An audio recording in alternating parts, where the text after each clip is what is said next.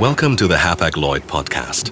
Whether crossing the storm, love stories on the high seas, or strange inventions, as one of the leading shipping companies in the world, we have gone through a lot of adventures and want to share those amazing stories with you here on our podcast channel.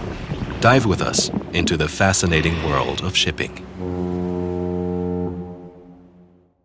Imagine, the engineer Carl Julius Bach wrote in 1873 regarding his voyage from the European mainland to Dover, that you must confirm the sad fact that even a well-disciplined German stomach refuses to obey.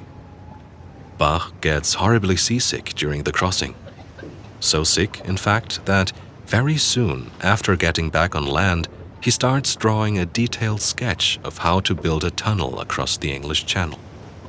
The young Saxon is quite certain that every traveler would be willing to pay even more for the journey by train than for the voyage by ship. Years later, some gentlemen in Berlin would try to solve what Bach was mulling over, but in a different way. In 1905, at the Sanitas Electricity Company, they developed an electric vibrating chair to prevent as well as treat seasickness. In order to test the already patented invention under real-world conditions, they persuaded the higher-ups at the Hamburg America Linie, as Hapag was also known, to take part in a series of tests. On November 25, 1905, the inventors boarded the Patricia, along with 6 vibrating chairs.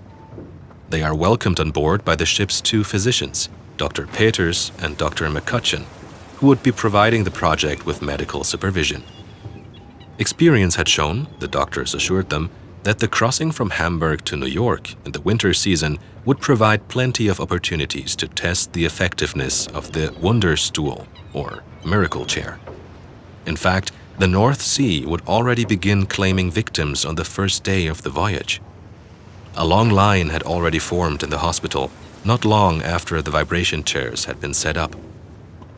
After checking their hearts, I have placed seasick people in all stages and in all walks of life in this chair, Dr. Peters would write in his report. At first, he had to contend with the considerable misgivings of the cabin passengers, but their resistance usually broke after the next bout of seasickness. The patient would sit upright in the chair, which was connected to the electrical wires for the ship's lights, while the seat vibrated. These vibrations initially affected the pelvic organs, but also the large abdominal viscera, the diaphragm, and perhaps the heart, while the feet are fixed, Dr. Peters noted. A vibration of the head is not intended, and probably also better to avoid, he continued, noting that the chair's vibration is vividly reminiscent of driving a car. This reminiscence seemed to take some of the fear away, at least for some of the well-to-do among the sick passengers. The patient could calibrate the strength of the vibration as well as turn it on and off. What makes the vibrating chair effective is that it cancels out the ship's movements by creating a gentle counter-vibration of sorts.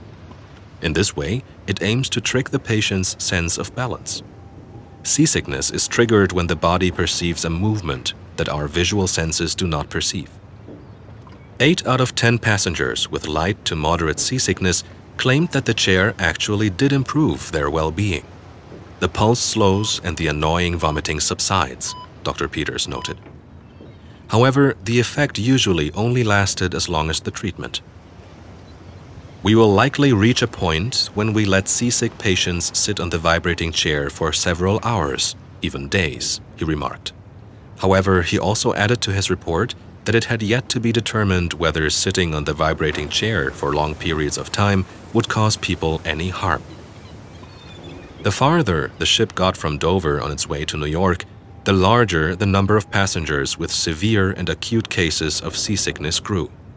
It was a test of endurance for the vibrating chairs, as well as for the suffering threshold of the patients, who were now being jolted about for longer periods of time in the ship's hospital.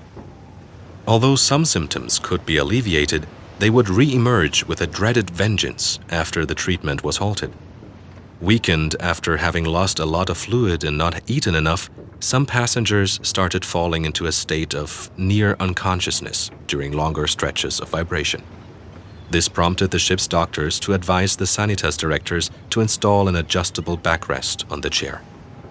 Dr. Peters concluded his report saying, "On the basis of these results, obtained on the basis of numerous observations, the vibrating chair appears to have a future, particularly as a means of preventing seasickness during short voyages at sea." But in the end, the Wunderstuhl never took off. Instead of a cure, it became an amusing anecdote.